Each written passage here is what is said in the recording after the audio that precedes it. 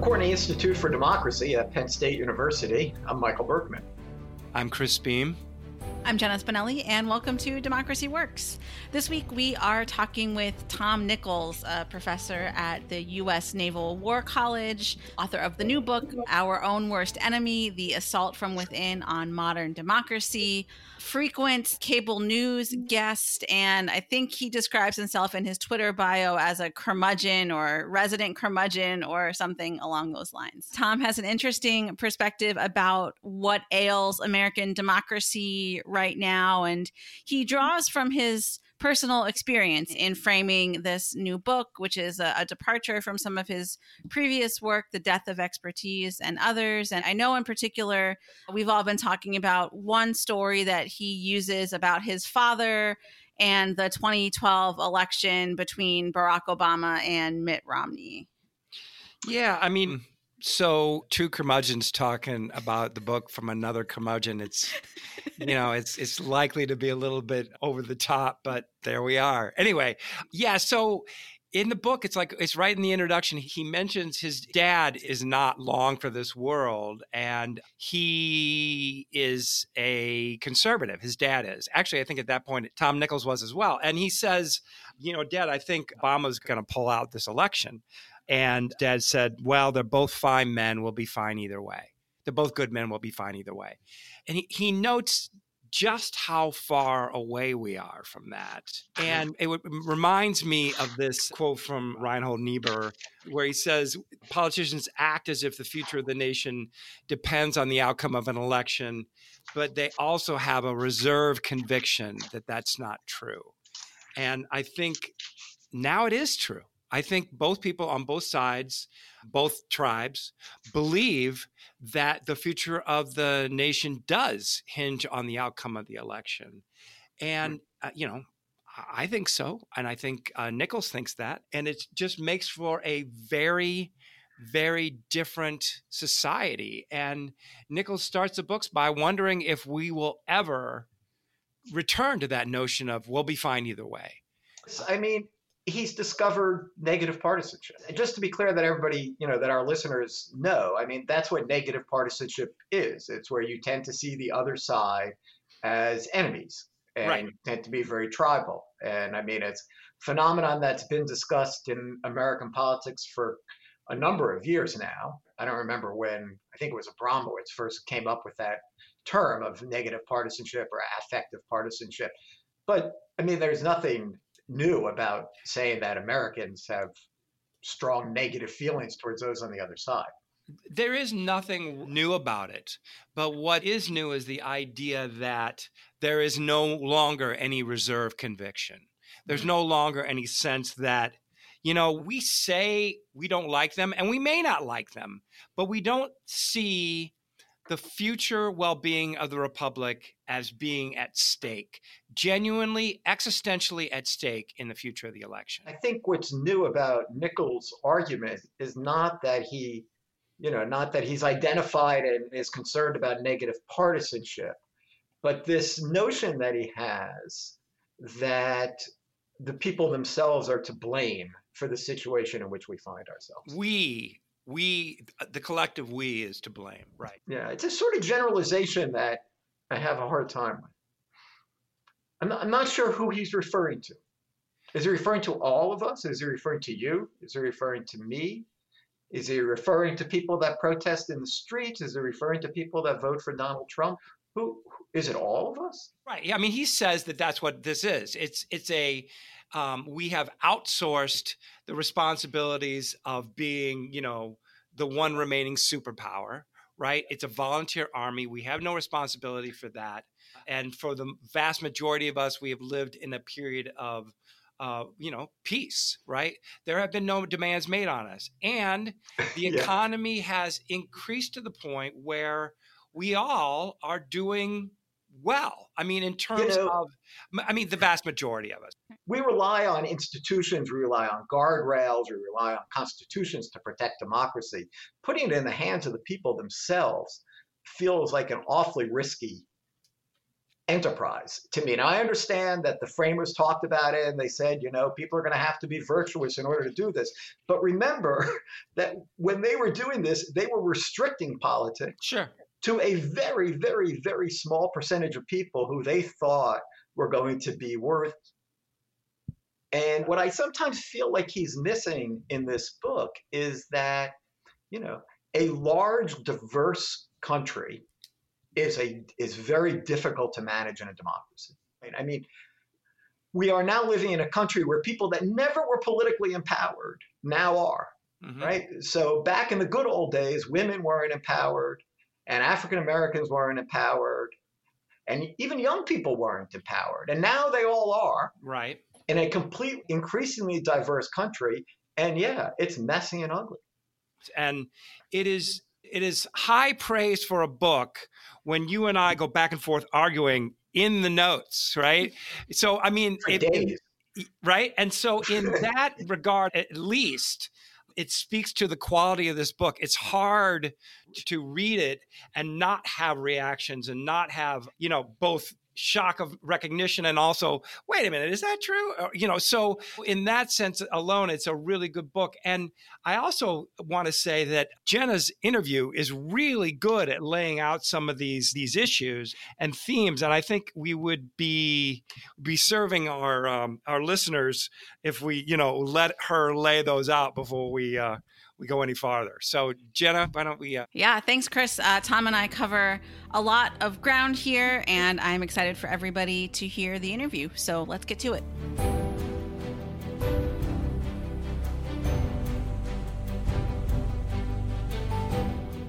Tom Nichols, welcome to Democracy Works. Thank you so much for joining us today. Thanks for having me. So, again, our listeners, I'm sure, know you or will recognize your name because we talk about your book, The Death of Expertise, all the time on this show. And, really excited to talk with you about your new book, Our Own Worst Enemy. And, as I was reading this, it seemed to me to be in some ways perhaps a more personal book than the Death of Expertise was. You talk a lot about your family and growing up in Massachusetts and some of those types of things. And I thought maybe we could start there. Could you, tell us a little bit about your background and how it informs the arguments or the thesis that you're making in this book? Sure. It is a more personal book, and that was a choice. I was actually encouraged in that by a few of my friends and some colleagues who were reading some early drafts, because I think if you're going to turn to your fellow citizens and say, look, the problem with democracy here is that, you, me, we are, have become unvirtuous people and bad citizens, then you really need to say something about yourself. And you really need to give people some insight into who you are, that, you're being that presumptuous to raise these issues. And I think it was really important to let people know that I did not come from, as people often think professors do or writers do, I didn't come from a privileged family. I grew up in a factory town. And since a lot of what seems to be plaguing us now is this argument about forgotten towns and the emptying out of the industrial base, I thought it was really important to communicate to people that I came from a place like that.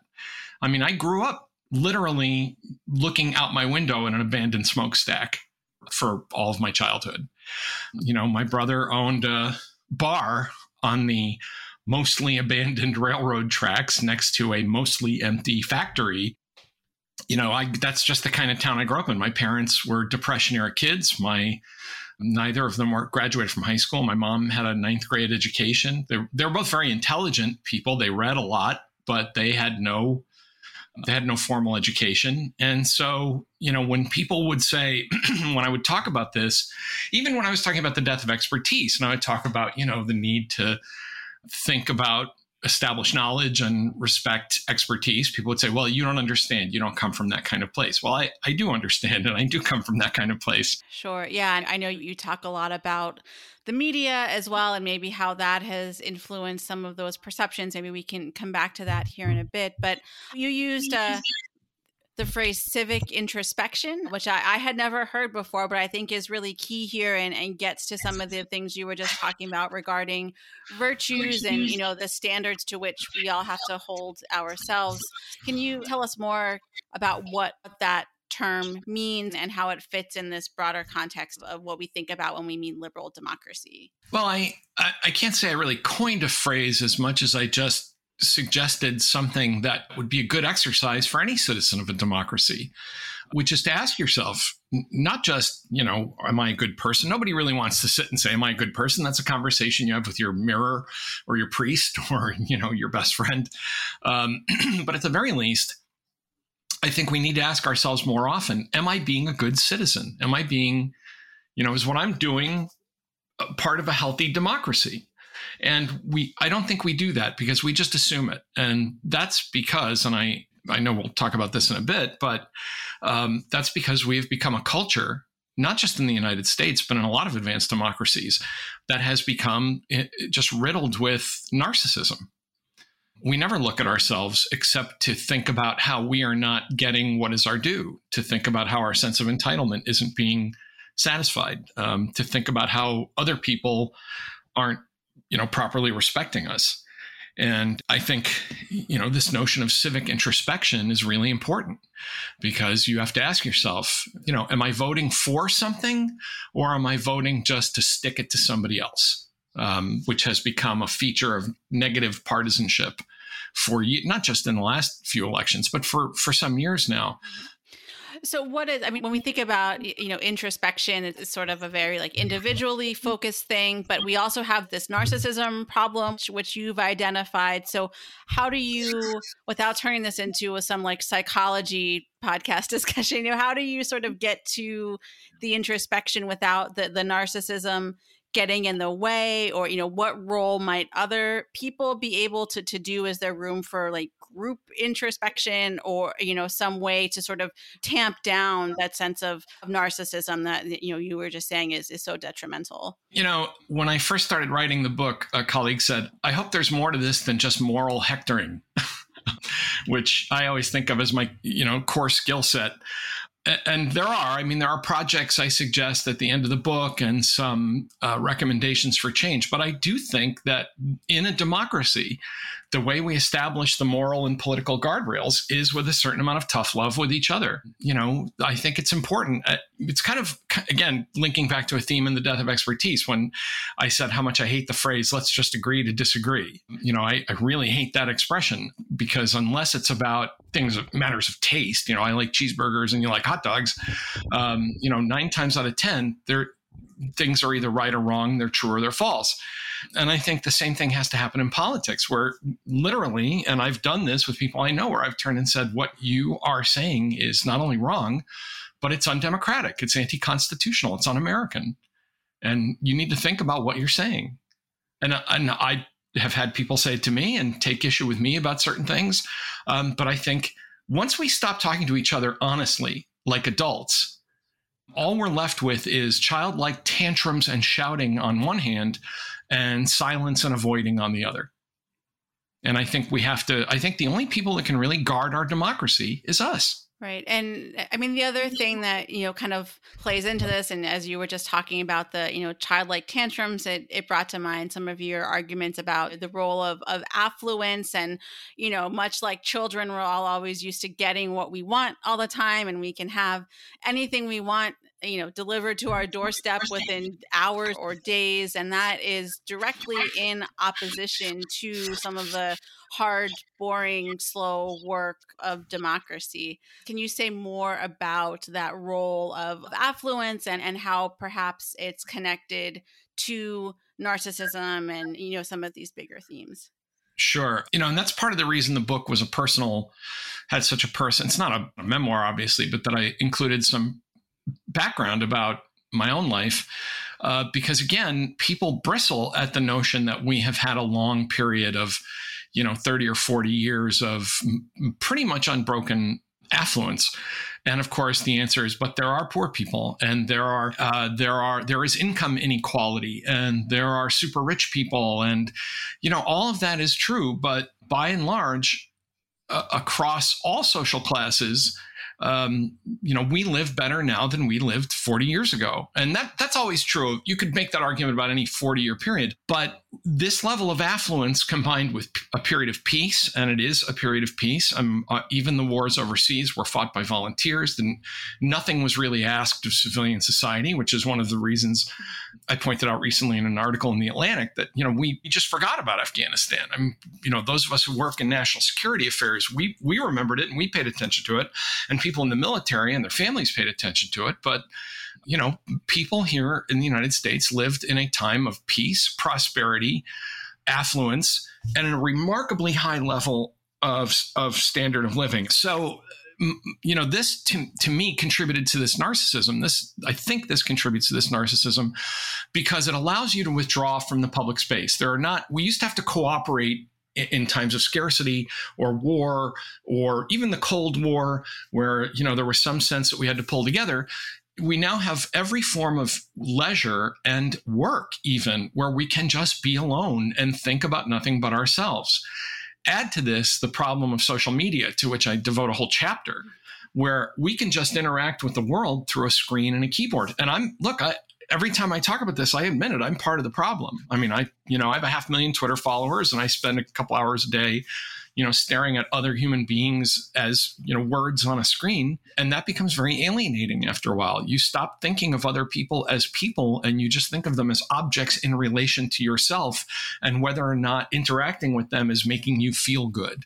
So all of these things together have created a kind of collective alienation from democracy, because we don't think it's very important, because it doesn't seem to be the thing that's enabling us to live our lives, even though it really does every single day. So how do we, both kind of address that without just dipping back into the, narcissistic tendencies or these familiar patterns? And, is there a way to sort of address one problem without bringing about all the worst tendencies of, everything else that comes with it?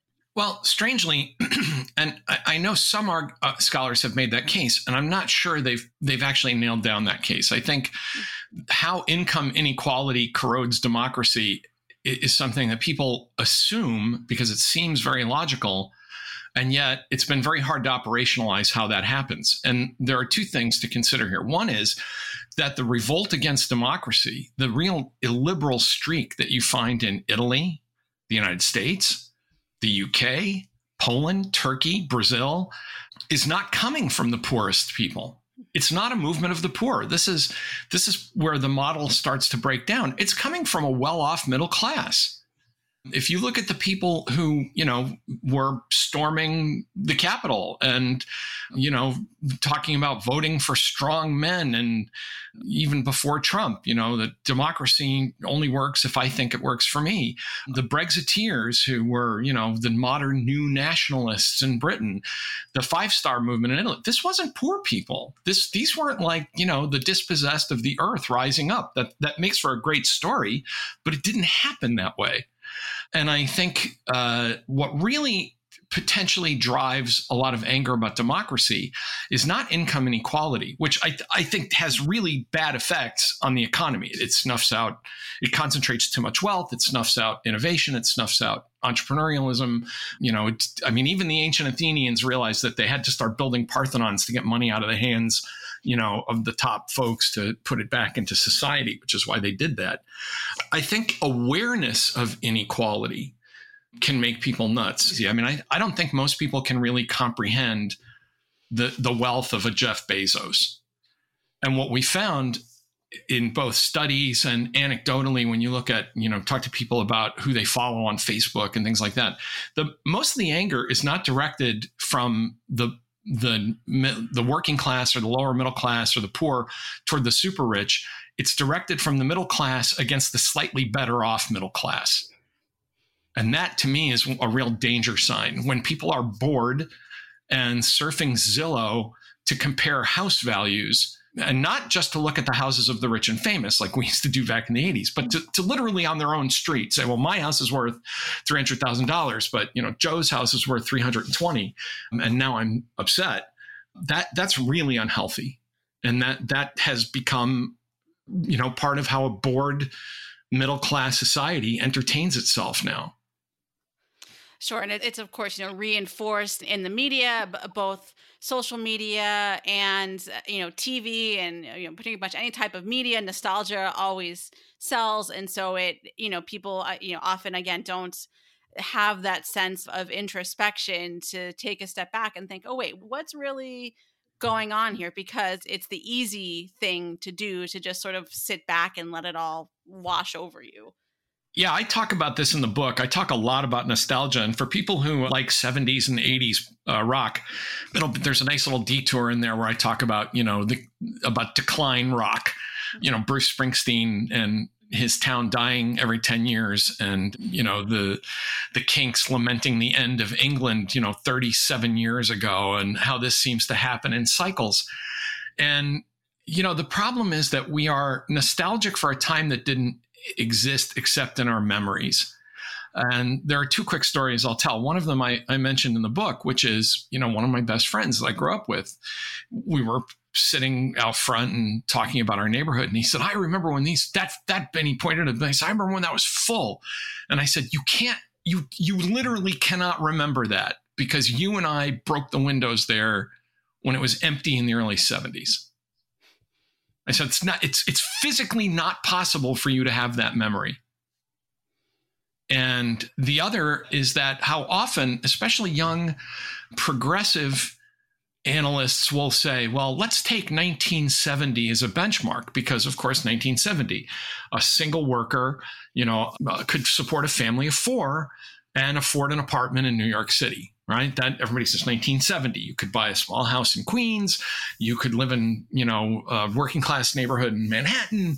You could live in, Boston, in South Boston or the South End, on and on and on. And then, but they leave aside everything else about 1970, which is that you could afford it because the job market was pretty good for white union employed men because their wives couldn't work. And didn't work because minorities were kept out of the workplace as competition. And even in 1970, I point out in the book, 1970 was the year of the hard hat riot in New York City, where construction workers, frustrated because they felt that the working man was being disrespected and that no one listened to them, wade into a crowd of Vietnam protesters and beat the living crap out of them. It was called Black Friday in New York. Especially when you sort of mix in this also like this FOMO or this envy. You were talking about surfing Zillow. You also talk in the book about, things like 7-year car loans. And that one really hit home for me. My dad spent his career as a car salesman, as like the finance guy that would do all these crazy loans. And, he used to come home and tell me all the time how, people are idiots. That was his kind of default assumption. They'll sort of fall for anything. And one of the conversations he and I had as I was growing up was like, what role, if any, should the government play in that? Should there be something, akin to the Consumer Finance Protection Bureau for the car industry to say that, no, it is not a good thing for our society to be able to let people make these, types of loans or, take out these types of loans. And that's a very long-winded way of asking, what role do the institutions have in helping to save us from ourselves? Yeah. And this is part of the problem, that if you propose these kinds of, and let's just call them what they are, paternalistic solutions, the very same people making these decisions will say, you can't step on my freedom. This is democracy. I have the right to make bad decisions. Well, you do have the right to make bad decisions, but you don't have the right to then lay it off on the rest of society when those decisions blow up in your face. One of the examples that people brought up with me a lot when I was writing the book was the housing bubble. And just like your story about your dad and the 7-year car loans, which I mentioned in the book, 7-year car loans, you have people that are in their early 20s that are already rolling in 2 or 3 other car loans from new cars that they've been buying, in their teens and early 20s, which is just crazy. But we want it. And 7-year loans have been a product since the 80s when people just wanted bigger and better cars. But with the housing bubble, I was on the market looking for a house in 1999. So this was well before the bubble. And we were driving around this neighborhood I live in Rhode Island, which has a lot of beach area. And, it's very nice. It's kind of a mixed income neighborhood, but it's got some really nice areas. And I saw these McMansions that were being built back 20 odd years ago with 4x4s and kid toys out front. And I asked the realtor, I said, I'm almost 40 years old and I can't afford this. And I'm a professional. I said, how is this happening? And she nodded and she said, these younger folks cash out a ton of equity in their parents' homes, put down payment, and then they live right to the edge of what they qualify for. But can you put institutions in place? People will rebel against that. Imagine going in and having, the bank saying, well, the federal government, because of course, this is why we undid these. It used to be that you went to the bank and the bank said, the federal regulations tell me that I can't give you this loan because you simply don't qualify. You can't afford this. And people didn't like that. We wanted to have universal home ownership, which was a bipartisan, as I point out in the book, Gretchen Morgenson and her co-author said, this is a bipartisan train wreck, but everybody said, let's lower the eligibility. Let's give out money that people can't afford. And people gladly took those loans and then said, the government should have stopped me. Someone should have saved me from myself. And I don't think you can make a democracy work on constantly telling the government to save you from yourself. Right. I mean, but I guess and I know you sort of get at this a little bit when you talk about Thomas Frank and some others who have sort of a more left-leaning critique of these sorts of things. Like, is there, like, where does corporate responsibility play in here? If not the government, how do you kind of square the, corporate desire to always make more money and more profits and, more with this sort of inherent, our vulnerabilities, our failings as people to fall for these things? Well, I wish, I point out in the book that when I worked in the Senate, I advised my boss not to vote for most favored nation status for China. This was back in 1990. This is over 30 years ago, because I just didn't think China was the kind of regime that had earned that relationship with the United States. And the answer was, basically, cheap toy manufacturers were piling into Senate hearings saying, if you don't vote for this, poor kids are not going to have toys. We bought into that notion that we should have what we want, and what we want was a lot of cheap stuff. And I don't know how you preach corporate responsibility while you don't also preach some kind of consumer responsibility. But I think what the corporations did was horrendous in the sense of just saying, we will make cheaper and worse and faster and just think quarterly. I mean, that's been the great disease of American business for years, that they just think short term. On the other hand, there are other hands here. People with 401ks, all they care about is the price of their stock. And so, as I say in the book, should corporations take less profit and manufacture things in the United States to employ American workers? Well, it depends on whether you want a job or whether you want to see your retirement portfolio increase. I think the other problem is, and I didn't go into this, but as some of my friends who work on this stuff sometimes object, a lot of these companies just didn't want to deal with American workers, and they didn't want to deal with American regulatory environments, and they didn't want to deal with the costs of location here in the United States. I had these arguments with friends, where I said, would you pay $300 more for a television? And the answer was no. Tell the company to take less profit. I said, well, what if you work for the company? What if you own stock in the company? Well, basically it always came down to the same answer. I want what I want, and I don't want to hear about costs. So I agree with and I think actually one place we could start is there's a lot of money to be saved in the government that basically amounts to corporate welfare. I don't think the U.S. government should be in the business of subsidizing really anything unless we really need it. And, I think there's a lot of room for bipartisan agreement there. But you're still not going to stop the problem that people want cheap stuff. they've made a choice that consumerism is the new religion in America, and corporations responded quite happily to that. Right. And encouraged it. I mean, not to let them off the hook, and encouraged it and told us that it was a good thing to consume and own and buy and have a lot of toys.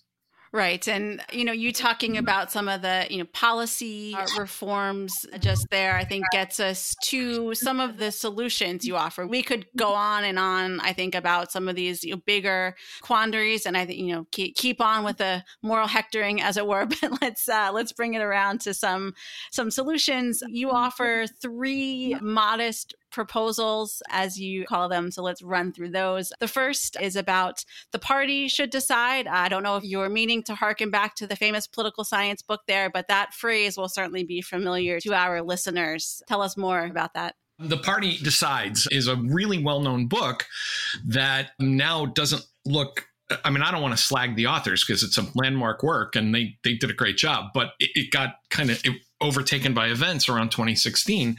Their argument was party structures are too strong and basically subverting democracy by picking winners and losers. And I think that was, as a looking backward explanation for a lot of what happens in American politics, there was a lot of merit to that. The problem is that 2016 really showed that the parties don't really have a whole lot of control over what's going on. And there's a lot of reasons for that, including super low turnout and the effect of primaries, where you can use where social media to mobilize a lot of people to show up and do things that the parties really don't want you to do. And 2 examples there are on the right and the left. One was Alexandra Ocasio-Cortez's win in 2018. I mean, she beat the guy that was going to be the next Speaker of the House. And nobody really saw it coming. But on the other hand, when you only have about a 12 or 13% turnout in a primary, that's the stuff that could happen. So that was definitely not the choice of the party. You had a Democratic primary where in 2016, where you had a really strong challenge to the party standard bearer, Hillary Clinton, from Bernie Sanders, who never bothered to join the Democratic Party. I mean, you literally had a major challenge from a guy who hadn't even bothered to register as a Democrat.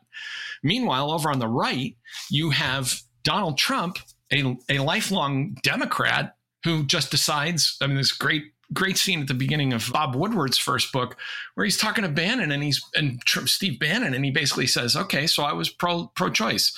Fine, I'll be pro-life. Well, I donated to a lot of Democrats. Fine, I'll give some money to Republicans. And these political entrepreneurs and hacks can ride right in, hijack the process in these, at the beginning, what are these kind of low turnout, supercharged, ideologically or emotionally supercharged primaries.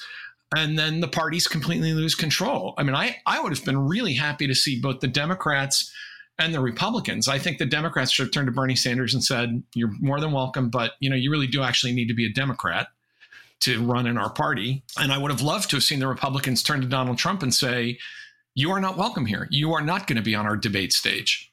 If you want to run third party, go ahead, but you were never a Republican. You are not a Republican in any identifiable way, ideologically or in terms of policy, and you are certainly not going to stand on a debate stage and just hurl insults at people's wives. But instead, the parties cowered and they said, well, the people want this. I think people don't understand that parties are not public utilities. They are private organizations, and they can decide what they stand for. And I think parties ought to do that again. How are you feeling about the prospects for any changes or any momentum moving in that direction of the getting back to the party deciding? Yeah, I'm not very optimistic about it. I mean, the Republican Party has completely collapsed as a party. I mean, it just does not exist as a party anymore. When the Republican platform in 2020, when they had that complete carnival of nonsense that was, multiple violations of the Hatch Act and federal law by having a party convention on government property, and then said, the platform is whatever Donald Trump says it is. That's not a party. That's just a cult of personality. That's just a vehicle for an individual. The Democrats, unfortunately, lack of party discipline is something the Democrats take pride in. they love to come up. Every time I bring this up, Democrats love to throw that Will Rogers quote at me. I'm not a member of an organized political party. I'm a Democrat. And I keep saying to Democrats, stop saying that as if it's a good thing.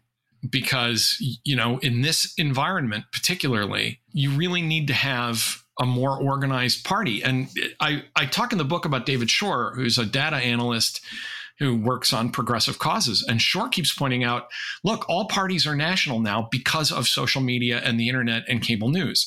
So what someone says in a D+55 district where they can't lose and they can walk around yelling about defund the police and college should be free and, taking all of the, America out of NATO or whatever whatever the rage of the day is, that hurts someone who's in a, D+1 or R+1 district. And that's how parties lose elections. That's how the Republicans lost some elections back when you had nincompoops out in Missouri talking about legitimate rape and, the women's bodies can shut down unwanted babies and all of that. And it cost the Republicans in other areas significantly. So, the Republicans just don't exist as a party. And I don't know what happens there. I left the Republicans years ago. And I don't know what happens to the remnants of that party. I think it will become a succession of cults of personality. There's a lot that still needs to be done. And I think, part of the problem is people think that, well, defeating Donald Trump, this was all about Donald Trump. I wrote the book because this is something that has been going on for 40 years. And Donald Trump was a symptom of it. And something that made it worse. But I think if we just kind of sit back and say, well, okay, we fixed everything now, I don't think we're even close to being out of the woods. And I think people need to kind of take a deep breath and think about how they're going to re-engage as citizens of a democracy. Indeed. Well, that is a great place to leave the things. Tom Nichols, thank you so much for joining us today. Thanks for having me.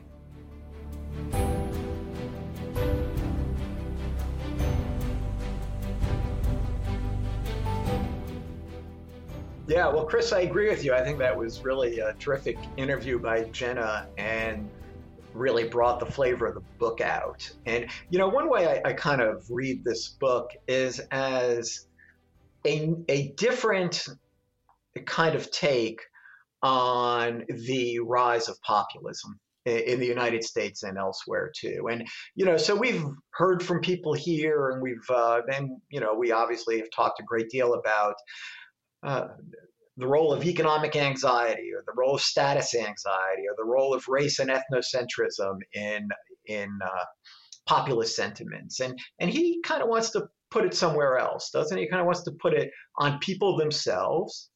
And if I'm reading it correctly and hearing correctly, we're just not really being good enough. It is, we have said on this show many times that democracy makes demands on us. Right. And that is what he's arguing, that, there's one point where he says the only people that can really guard our democracy is us. And so, to say that it's corporations or it's government, well, that's all in some sense, I think he would argue us.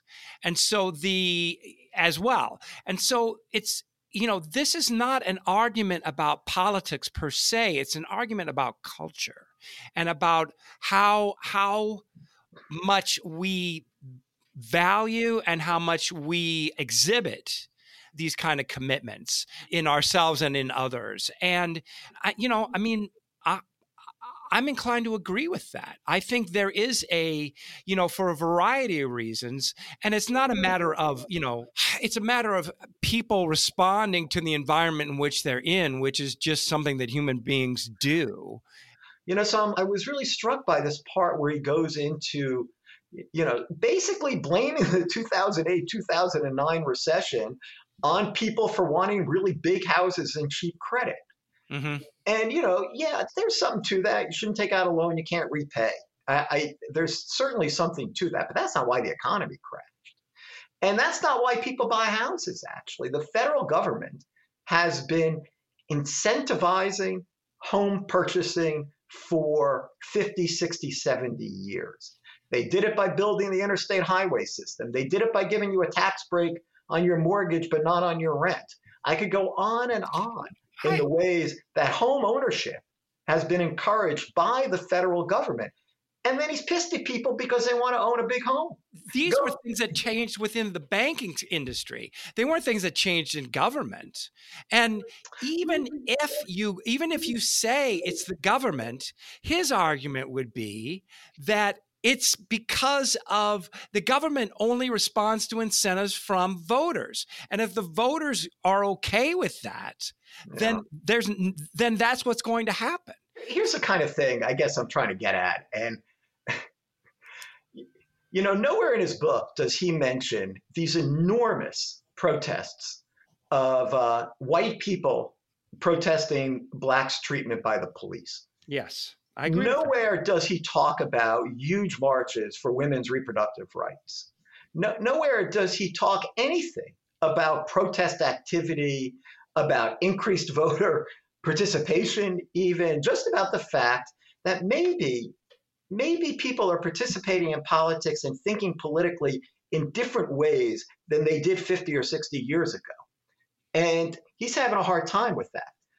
One of the things that one of the findings, I've mentioned this before, but I'll bring it up again in the Mood of the Nation poll, is that we found that younger people and older people think about democracy very differently.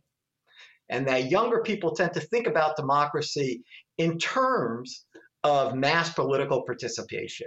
And that older people didn't. They thought about it in terms of this more attainable, I think, freedom than necessarily, real mass participation in a political system designed for minority rule.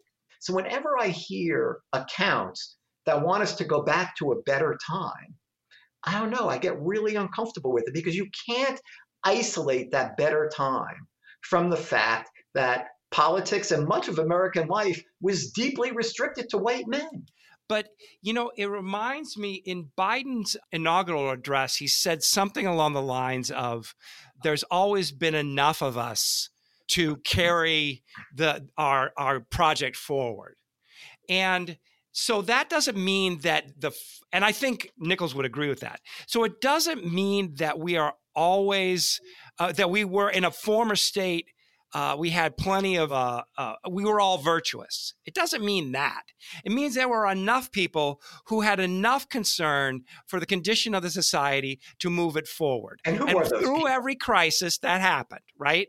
And so now he's arguing that we don't, and that there are too many people who are behaving in ways that are undemocratic, insofar as they are not sufficiently concerned with the condition of our democracy and their own condition as citizens. Mm-hmm. Yeah. And so it's like, it's not that we are in this totally different world. It's just that things have progressed in a way that is, in that degree alone, is not good for democracy. And so if we are going to improve the way our democracy functions, and that includes the pressure we put on corporations and the pressure we put on government, if that's going to change, we need to think about more than just, what am I getting out of this? How am I being misserved by the status quo? Maybe we should leave it there with a good, clear statement of his position. I think obviously the degree of debate and argument and investment in this argument is reflective of just how, it's really good. It's really a good read. It's not the most uplifting book. It's actually kind of depressing in parts. But and I guess I kind of agree with Michael that the ending is the prescriptions he has at the end are a little thin, and he admits it as really. But in any case, it is an interesting account of where we are as a democracy, and it's worth your attention. Mm-hmm. So for Democracy Works, I'm Chris Beam. I'm Michael Berkman. Thanks for listening.